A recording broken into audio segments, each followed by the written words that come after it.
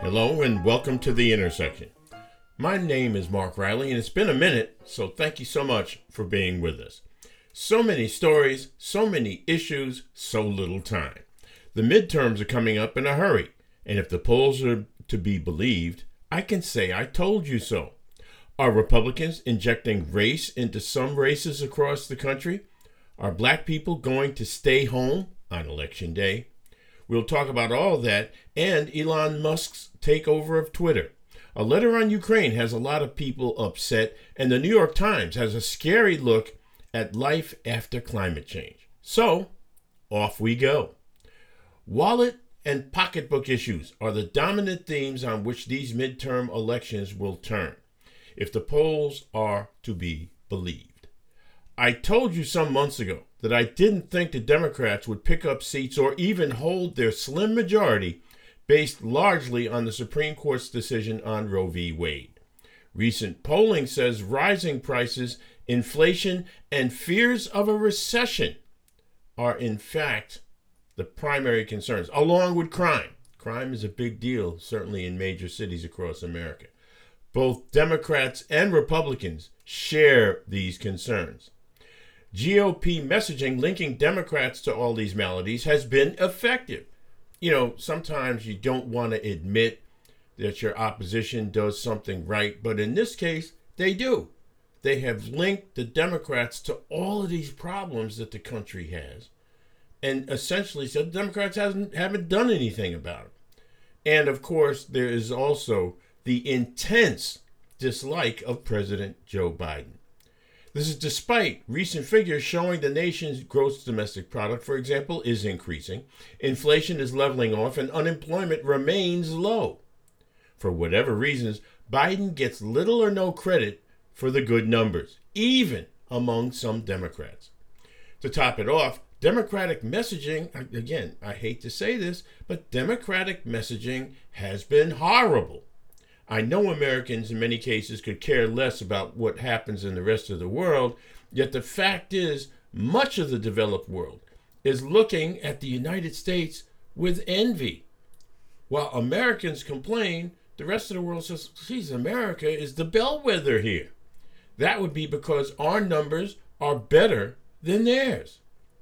This functional disconnect, this inability to see or even care about the rest of the world, gives incumbent and wannabe politicians the ability, for example, to continue to promote the myth that Donald Trump won the 2020 election.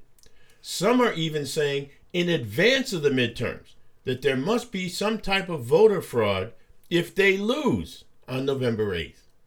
What boggles my mind is the sheer number of elected officials and candidates who are prepared to accept and endorse many of the tenets of the right-wing lunatic fringe.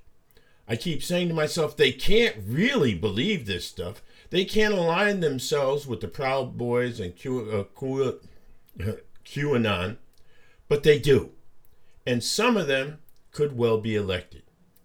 These are people whose lunacy encourages folks, like the guy who broke into House Speaker Nancy Pelosi's house on the West Coast and cracked open her husband's head with a hammer. Yet there's always plausible deniability, isn't there? Still, make no mistake, this was an attempt to attack and murder the Speaker of the House of Representatives. Did America treat it as such? Well, I'll leave that to you to decide. In my mind, an attack like this is nothing less than an act of terror. And the guy walks into the Pelosi house and says, "Where's Nancy?" Where have we heard that before? Gee, January 6, 2021 springs immediately to mind. We should, however, step back and look at the macro in addition to the micro. We know very clearly what the American right does not want. But what do they actually want? Do they believe a country that promotes the notion of don't say gay is a nation that can progress beyond its own narrow prejudice? Can a nation that pimps hate for political gain actually remain a world leader, even in the short term? If the polls are correct, November 8th will provide the answer, and it will be yes on all counts. But history will judge the elected officials who do this, and it will judge the people who put them in office. This brings us to another periodic and historic concern of the Democratic Party, the black vote. Year after year after year, election cycle after election cycle, black folks put people in office on all levels who we only see around election time. Time after time, black people are told about those who sacrificed their lives to assure the right to vote. And, well, they should be reminded. But therein, hate to say this, therein lies the problem. The only time we talk to young people about this stuff is around election time. No wonder, and I mean no wonder, young black people vote in lesser numbers than their elders. Ironically, it's young people of all races that have benefited, for example, from Joe Biden's college loan forgiveness program, currently stuck in the courts. I've harped for many years about one of the great failures of my generation. Not enough of us passed on the legacy of struggle that was passed to us many years ago. The result is a skeptical generation of black young adults who believe politics is for someone else, that voting has no impact on their daily lives, who come of age politically illiterate. And I don't want to make that sound as judgmental or as harsh as it may, but they become politically illiterate, ignorant, however you want to describe it. There is a disconnect between their lives and the politics that rule their lives. To many, the saga of Kanye West is more important than asking why the Democrats haven't worked harder to codify Roe v. Wade into federal law. Those who are politically engaged want a level of boldness in seeking solutions to the nation's problems that their elders aren't prepared to give. That's a hard truth. It really is. Because I'm one of the elders. But the bottom line is, I know younger people want to see bold solutions to the nation's problems. And when they call for it, it's kind of like, shut up. Don't talk about that. We can't do that. But the fact of the matter is, we can. And what's interesting is the Republicans don't seem to have that same kind of generational divide that the Democrats do. And what about Republican efforts to once again cast people of color as the other? In their greed for power, it's easy for Republicans to portray Democrats, especially black Democrats, as somehow soft on crime. This racist dog whistle is easy to identify. Blacks are soft on crime because they commit the crimes. Now, that's not statistically true, but it's what people believe. And as many people have traded on in the past, what people believe in many cases trumps what actually is, trumps the facts. An old trope this is, but in times of rising crime, this comes into wide usage. And there are lots and lots of Republican wannabe office holders who are more than willing to use that particular piece, that particular trope, that particular lie. A Politico article recently described get out the vote efforts in Philadelphia's black neighborhoods. It rang a big bell with me because 6 years ago I walked the streets of the city of brotherly love, talking mainly to black people, young and old, and I came to a few conclusions. One, there is, and I think there remains, a divide between young and old about the efficacy of voting. There's also the perception that Democrats, in particular, only come around at election time, as I mentioned earlier, and rarely otherwise. Ironically, my experience was that young people have this perception even when their elected officials are black. Think about that for a minute, because many of these young people are in cities that are governed by black elected officials. I said it then, and I say it now. Without an energized black vote, the Democrats will lose their advantage in both houses of Congress. And that is the result of doing business as usual. Up next, Elon Musk takes over Twitter, fires a bunch of people, and hints that many banned folks will be coming back. This is The Intersection. Wherever you are, stay tuned to The Intersection with Mark Riley.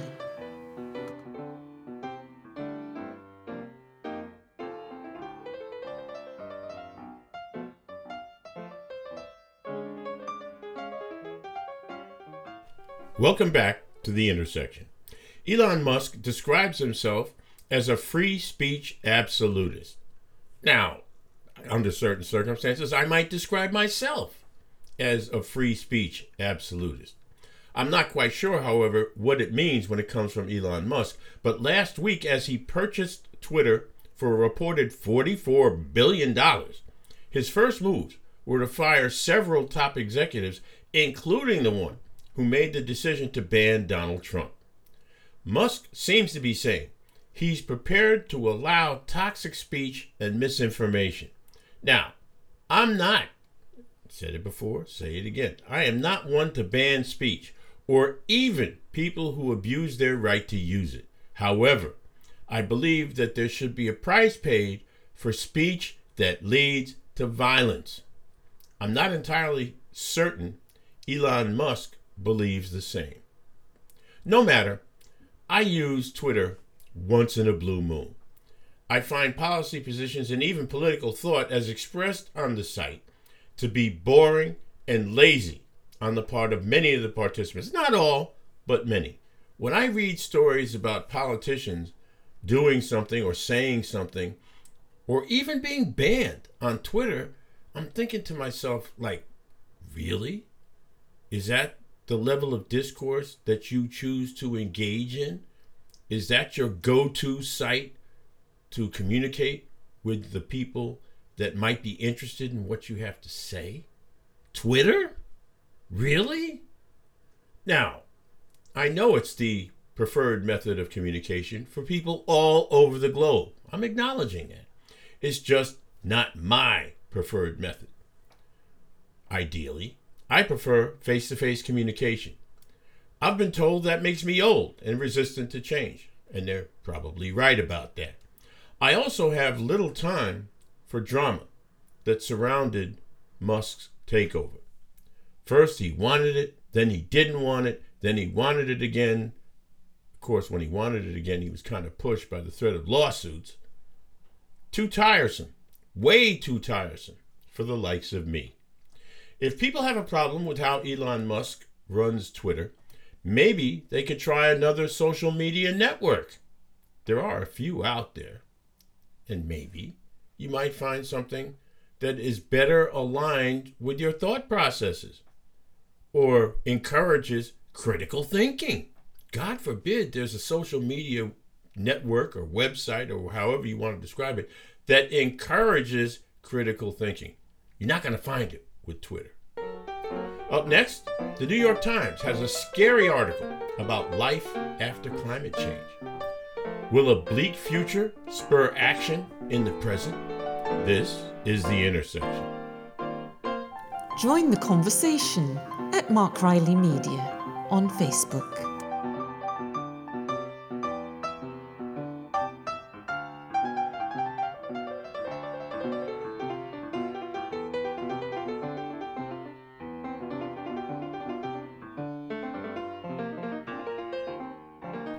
Welcome back to The Intersection. The New York Times has an interesting deep dive into the future of climate change.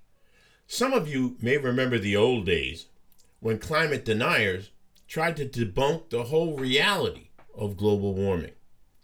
They've now been exposed as outliers. In fact, making the world aware of the dangers from unlimited burning of fossil fuels has come a long way. Not far enough, maybe, but the fight against global warming has advanced from where it was even a decade ago. And yet, to hold global warming at bay will take more, much more, according to this Times article. Changes in transportation, agriculture, energy, housing, and industry will all have to be transformed. All of it in the future. Therein lies the rub. And again, something I've said before. People don't like to make life-altering changes in the name of making things better on the planet after they're gone. We can talk all that mess about children being our future and how we're mortgaging the future for our grandkids and the rest of that, but when it comes to something like climate change, and when it comes in the form of altering one's lifestyle so that their grandkids and great-grandkids might have a livable future on the planet, it's like not so fast. How much is it going to cost? What do we have to do? Nah, I'm not getting rid of my gasoline car. Not going to do it. The piece seems to believe there's enough concern to make the changes possible. Not likely, but possible. I'm not going to get too deep into hedges here, but suffice to say politics, in particular the politics of the so-called global north, will determine the speed at which the necessary changes will in fact occur. Consider this for a moment. According to the Intergovernmental Panel on Climate Change, the IPCC, there are about 3 billion people on the planet who live in places highly vulnerable, their words, to climate change.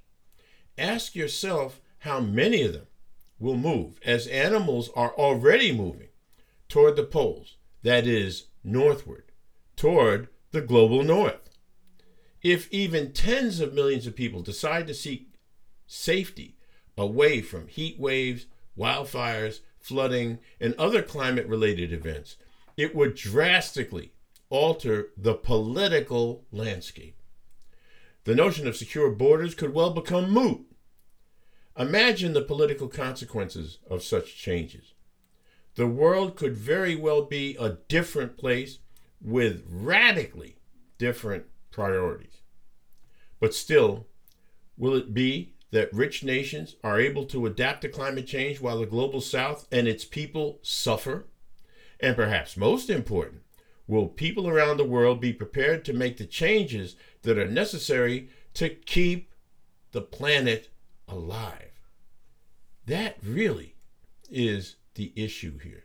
And I mean, it's a really, really big issue. And finally, a letter to President Biden urging him to seek some type of negotiated settlement to end the war in Ukraine has drawn fierce pushback. That's because it comes from some Democratic members of Congress, not the Republicans who have already begun to question future aid to Ukraine. At the center of the controversy is Washington State Congresswoman Jamila Jayapal. Now, we talked about her not that long ago in terms of some of the hassles and death threats she'd been getting. Well, Congresswoman Jayapal coordinated this letter and was instrumental in its release after being delayed for months. Originally, the letter was drafted to coincide with Russian President Putin's threatening remarks about the use of nuclear weapons. The timing of the letter's release, coming a good while after Putin's remarks, made it appear that Democrats, at least some Democrats, progressive Democrats no less, were siding with Republicans in scaling back the U.S. commitment to the government of Ukrainian President Zelensky. All this, of course, couldn't have come at a worse time. Democrats are seen as fighting among themselves less than 2 weeks before the midterm elections. Now, Democrats, moderates and progressives, are scrambling to reaffirm their support for Ukraine. The real issue is this: no matter how either political party tries to spin it, is there any room at all for a negotiated settlement of this war, or will it continue and cost the lives of many, many more Ukrainians? Now, Ukraine has made its position very, very clear. What they want is a removal of Russian troops from their land And they consider their land, by the way, to include Crimea, which the Russians occupied 8 years ago. They want it all back. The Russians, of course, are saying, no, we're not giving you anything. Now, those are two polar opposite positions, obviously. Is there some middle ground? Or will this war just continue and continue and continue? Republicans in the Congress are already saying, and I told you a while ago this was going to come up, they're already saying, well, it's time to scale back, cut back on military aid to Ukraine. Never mind that they seem to be doing extremely well with the level of military aid they're currently getting. The Republicans say, we got other things to worry about. Now, that's not something that should become surprising to anyone. There was a time at which the West in particular, in general I should say, and America in particular, would get tired of the war, would want something else to deal with. Kanye West, for example. And say, hey, we've expended about as much money on this war and on the Ukrainians as is possible. And into that toxic rhetoric comes progressive members of Congress calling for a negotiated settlement. Now, there will be, at some point, a negotiated settlement. The only question is, on whose terms? Thanks so much for listening to The Intersection. The executive producer is Kim Jack Riley, and music is by Tevin Thomas. Until next time, please be well.